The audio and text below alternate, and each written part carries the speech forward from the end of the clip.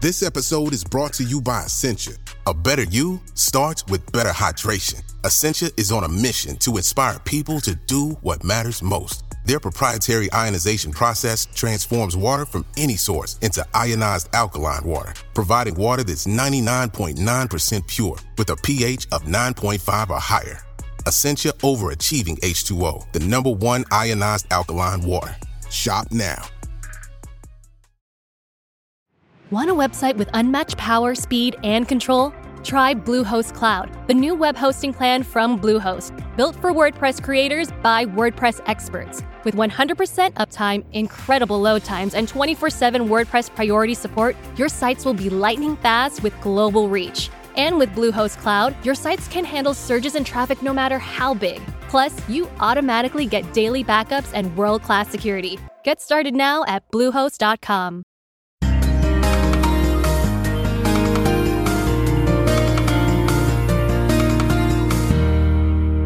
Hello, it's Lee Salisbury here, and welcome to your favourite podcast. And if it's not your favourite, I hope it's in the top 10 of your favourites podcast, Soap from the Box. We go behind the scenes of the country's biggest shows, and not just the country's biggest shows, but two of Australia's as well, Home and Away and Neighbours, which is coming back next year. EastEnders, Coronation Street, Emmerdale, Hollyoaks, all the stars come here to talk. And this week, it's time for Ricky! Yes, Sid Owen, EastEnders' very own Sid Owen. He's returning very soon. No details have been released as yet, but I caught up with him to talk about life on EastEnders when he was in it, and also his book, which you can get right now for Christmas. Enjoy, Ricky! My guest today is infamous for playing Ricky Butcher on and off in EastEnders since 1988. He's also been a star on Strictly, I'm a Celeb. He's been in Bad Girls. He's appeared in a film alongside Al Pacino and Donald Sutherland and had a top 20 single. He's just released his autobiography, From Rags to Ricky. It's one of Britain's most enduring soap icons, Mr. Sid Owen. Hello, mate. Hello, mate. Lee, long time. How you doing? Yeah, good. Good, thanks, mate. First of all, best book title. I mean, it kind of goes up there with it From the Year Dot, which was June Brown's one. Brilliant. Who came up with the title? Really? Okay. Yeah, I think Shane Ritchie had From Rags to Richie. Oh, did it? Yeah, years ago. But no, it was the only title that could be used, really. You know, no. Very appropriate. And like, why now? Why? Because I'm sure you've been asked to write, one before. What was why now? Well, I just felt it was time. I was ready. I'm, sort of as I'm getting older, I'm not, obviously not getting any younger. So I felt it was time to, share my experiences and my, sort of growing up, how I grew up was, if it was going to sort of help in some sort of way, with a lot of, these issues on sort of mental health and people coming from sort of broken backgrounds and stuff like that. So I just thought it was the right timing, and it was very, cathartic and sort of therapeutic going through all the old stuff as well, obviously in a good way and a bad way. So that's what I was going to ask, because it's like you said, it must be like great digging up the past, but also then it must kind of take you back there straight away as well. It does. At first when I, first started writing, it was, I was getting sort of angry and anxious and, it was, I was just going through all kinds of weird emotions. And then as I started getting into it, it was actually, I sort of found it, it was just helping me again, as we know, it's unless you talk about something and get it off your chest, then, if you don't, then it's just going to sit inside and stew up and boil up, and it's no good. You'll just become sort of old and bitter. But I just found it, it helped for me, and I think that's the key. Just get it off your chest and talk about it. Was there like a question about which things, because obviously people release autobiographies, not everything's in there, no one could. Were there things that, because obviously you're then sharing it with the world, it's not like just sharing it with friends. Were there certain things that you were like, oh, I just can't, do you know what I mean? Was it a balancing act of what you let go and what you didn't? Yeah, I mean 100%, as anyone would know that, writes a book. It's, there's always certain subjects that, are a bit taboo, and there's always, certain people that you have to keep happy as well. So, you do things sort of on a, you sort of tread on a thin line, really, of, you know, who to please, who not to please. And so, yeah, it is, you've got to be careful. But, you know, thankfully, everyone was sort of happy with the end product, you know, i.e. sort of keeping your family happy, really.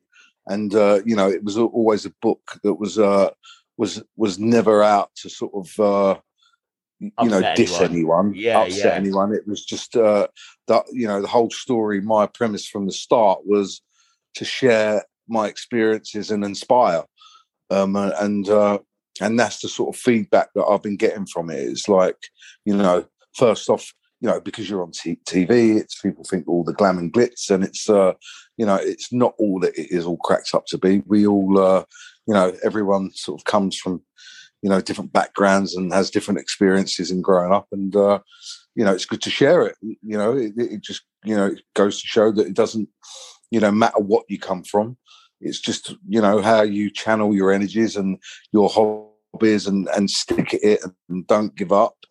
And, you know, sort of carry on in what you believe in. And, you know, that's what drove me through sort of all along, really. Yeah. Well, the review's been amazing. We read the Waterstones one, which is amazing. This, so their review was Sid's moving, unforgettable account of his North London childhood during the late 70s and 80s. His natural storytelling skills, authentic voice, ear for dialogue, and sharp eye for detail transformed this story of loss and deprivation into a timeless tale of one individual's struggle to defy the hand felt dealt with him and came out winning. I mean, amazing. Oh, really? That's funny. I wish the publisher sent me that because. Oh, right. Yeah, yeah. No, I found that this morning. That's the Waterstones review. So, I mean, amazing. Oh, you'll have to send that over to me because I'll send that to you, mate. It makes you sound like Shakespeare. No, I'm not one to, you know, scour the internet and, you know, look for, you know, things. No, yeah, but, no, it's always best not to. Yeah, exactly. But no, I must say, you know, I did the audio as well, which is out on audio. Oh, and, have you? God, I always wonder how long does that take? It must take forever. Mate, I when I went into it, I was like, oh, okay, this is going to be easy. I'm an actor. I mean, I'm not, I'll be honest with you, I'm not the best of readers, but, you know, it took me four days to do it. Oh, my God. And just keeping the motivation, like, because at the beginning, I'm sure it's like, and then by page 20, it's like, exactly. Oh, my God. And it's a 5-hour running audio. And, so, and it, you know, it was tough. It was hard because you know, as I say, I'm not the best of reader. I'm a little bit dyslexic. Obviously, you know, acting scripts were, you know, a little bit different somewhat. Yeah, well, lines, weren't they really, rather than whole pages? Exactly.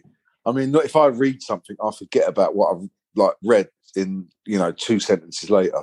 No, it was good. It was interesting. And then again as well, it's like, it's that other process. You know, I found myself when I was reading it, you know, there's things that, you know, because it took me like 3 years to write. So, you know, there were things that made me laugh and then choked me up as well. So yeah, it was nice to listen, you know, like when you're learning lines, you read them out loud to sort of like hear them and listen to them. And, you know, I suppose it's a totally different experience. Yeah, when you're reading it out. So I definitely recommend the audio as well. It's just don't sign up to do the next Harry Potter series or whatever. No, exactly. All right, mate. Well, you're going to still join me, but I've asked you to pick a couple of favourite songs today, and we'll get them on. Have you got kind of a few? I have. Okay, one was 80s, 10 City, which was "That's the Way Love Is." Right, brilliant. Well, let's play that one now. That's a brilliant song. That's the way love is. That's really cool. That's the way love is. Right, let's get it on. And Sid will be back after this. That's the way love is. My guest today is still here. He's celebrating the huge success of his book, Rags to Ricky. It is Sid Owen. Hello again, mate. Hello, mate.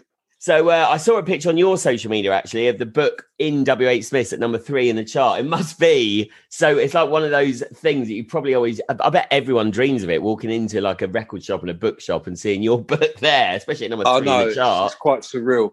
And also, I mean, and then getting the, you know, well, I mean, there are many charts, but, you know, getting a number one bestseller on Amazon as well. I know. Like, that is a massive chart. Yeah. And, you know, someone just texted me in the morning. They go, "Oh, you know, number one bestseller." I was like, you know, there are many charts, but you know, it seems to have done really well. And you know, it just goes to show all that hard work does, you know, it's sort of paid off. It's good. I'm chuffed with it. More, also chuffed that people, the feedback as well. People have enjoyed it, and as I say before, the people, you have to please and sort of make everyone happy, like family and friends. Did you actually how many people did you let read the book? Do you know what I mean? Before it got published, did you let certain family members read it, or did you kind of? You know what? I didn't. The only thing I did do was certain extracts of what I did. I sort of pinged them over, and just if I thought anything was a little bit on the edge, I pinged the sort of paragraphs and extracts over, just to say, look, are you okay with this? So. And to be fair, there wasn't much. As I did say before, it's a book that's for inspiring, encouraging, and hopefully think on the positive side of it. Yeah, not to make revelations that are going to annoy people. Yeah, exactly. And there's brilliant stories. Like, I didn't realise that when you were, I think you were 13, weren't you, when you starred in the film with Al Pacino and Donald Sutherland? I mean, what a way into acting! That must have been incredible. I know. I mean, I was young, and so now I'd be sort of jumping out my skin. Yeah. Back then, I didn't quite realise who Donald Sutherland or Al Pacino were. So, I mean, it was a huge cast as well. It was, some great people in that film as well. It was, even Annie Lennox was in it, and I was. Oh, was she? Oh, wow. Yeah, Annie Lennox was in it, and I'm a huge Eurythmics fan. Stephen Burkhoff, who's a very lovely big theatre actor.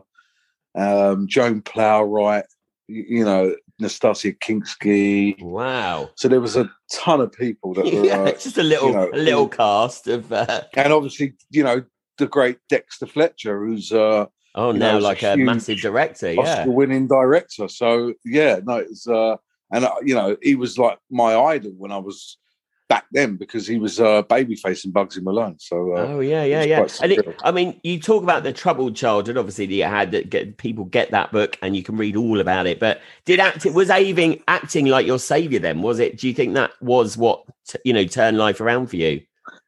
Oh, 100% it was. I mean, without even realizing it, I suppose, in a way, because it was I'd go there either before that, I'd be playing over the park, having a fight with a kid, or at school, or I'd go to Anna Scher after school and just have these sort of improvisation plays or like scenes that you do that would you're able to shout and scream and just let all your anger out in that way. So I think in a weird way it was it did save me, and it was a good way of sort of channeling my energy.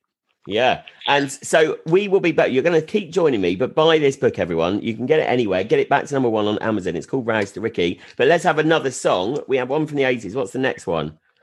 Okay, I want to go Stevie Wonder, Signed, Sealed, Delivered. Oh, absolute classic. Right. Okay. This is Sid Owen's choice of songs. Stevie Wonder, Signed, Sealed, and Delivered.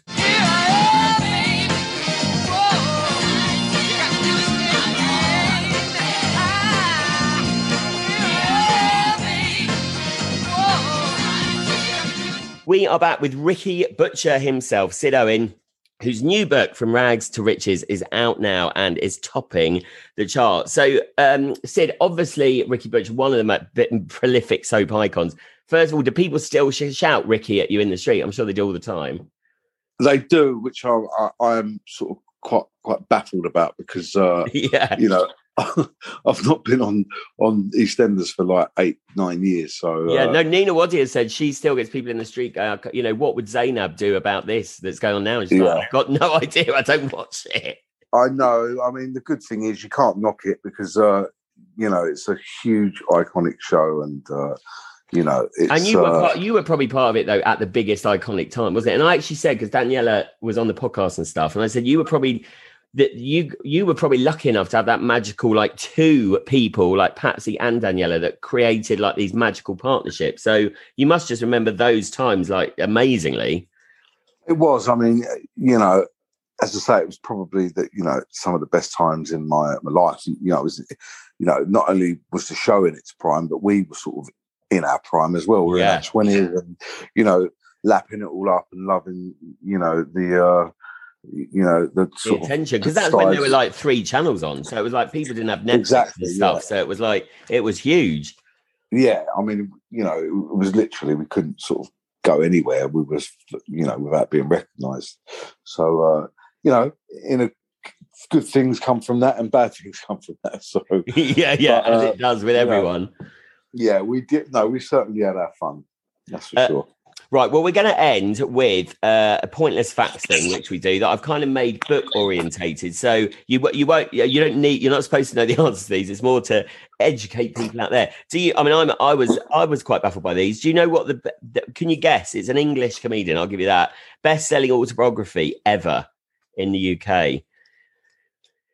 Sorry? The best-selling autobiography ever. I mean, you won't know. It's basically here for me to tell you the answers. But he's a comedian. I think he's just come back on the circuit after having some time off. Which one is that? Sorry. So this is, mate, it's pointless facts. So I'm going to ask you some questions, see if you can guess the answers. But it's basically... Sorry, you distracted me there. My girlfriend was just walking out the door, tapping on the window. All right, so pointless facts. That's all right. Tesco. Sorry, I'm back. I'm back in the room. Sorry, mate. It's still good your girlfriend distracts you. That's good, a sign of the relationship. So pointless facts, where basically you won't know the answers, but you can have a guess. But it's basically to educate the listeners. So I've gone a bit autobiography themed. Can you guess what the best-selling autobiography ever is? It's by an English comedian, actually. What, old school? He's new, actually. He's new, and he's just not new, but he's just come back on the circuit. Mo Gillingham? No, it's actually Peter Kay. So his autobiography made £9 million. Wow. I mean, he is amazing. So he is. Paul O'Grady's second, making 7 million. And President Obama is way down, 4 million. Really? Yeah. It's incredible that, isn't it? And then Sid Owen at the moment is creeping up the back. Yeah, exactly. Let's get it back up there. Come on. Yeah, come on. Buy Rags to Riches, everyone. Can you guess as well? This is I was surprised because I thought number 2 would be number 1. The highest grossing author of all time. Right. Okay. There's a hazard a guess, but it's either Rowling, James. I know it sounds silly. Jamie Oliver. Yeah. Or although is he an author or is he? Well, he's still an author. He does. Yeah. Well, no. So J.K. Rowling is second. Oh right. Okay. She's made 394 million. Right. Oh my god! It's actually James Patterson at number 1, who I don't think I've read it. I know the name. 605 million. Wow. I would have said the Da Vinci Code, or what was? Oh yeah, Robert. Yeah, I've actually only written down the top 4, but he was definitely on the list. Danielle Steele. Danielle Steele was number 3. The romance novel was 167 million. That's mad, isn't it? Though, for God, crazy. Okay, and EastEnders won the highest rated episode of EastEnders got 30 million, which is literally that was my episode. Yeah, it was. Well done. Yeah, we got. I think we got 32 million. I looked at the stats and I've got 5 in the top 10. That's amazing. Yeah. 32 million. That just shows any younger listeners, which there'll be loads of out there that watch telly Netflix, like 32 million would never come close. I think Line of Duty got 15, which was the last one to get loads. But yeah, that is absolutely amazing. And then do you know the most married person in the show? Character-wise. Cool. The most married has got to be Phil Mitchell. No, it's Ian Beale. Oh, right. 5 times, yeah. So amazing. We'll end on. So remember, everyone, to learn all the stories of EastEnders and all Life Before, and there's a big Life Before, then Sid Owen's book is out now. Let's get it back to number 1. So he's fighting Peter Kay for the top spot of the autobiography. Exactly. It's called Rags to Ricky. But let's end with, we need to talk about, obviously, you've not just had a brilliant acting career, and now you're an author. You also were a pop star. Your single got into the top 20. Was that that must have been, again, just a brilliant time? Because that's what everyone wants to release, a single. Yeah, I mean, it was just one of those things. It was like, as a child, a dream, growing up watching Top of the Pops, and, I enjoy singing. I love sort of reggae music as well. But it was just one of them things. I was quite happy after that. I was like, you know, people were like, why didn't you carry on? I was like, well, to be honest with you, it was tough as well back then, being on a soap and doing a record. It was like, you know, a lot of soap people were doing it and jumping on the bandwagon. Yeah. And you're up on the firing line. And I just thought, with this, I was like, okay, done. I've fulfilled my dream. I've got a top 20 hit, done, sung in front of 100,000 people, and been on top of the pops. So I'm like, you know, I was happy to throw the towel in. Yeah. Right. Well, Sid, it's been amazing. Have you got one more song to give us? One more song. Okay.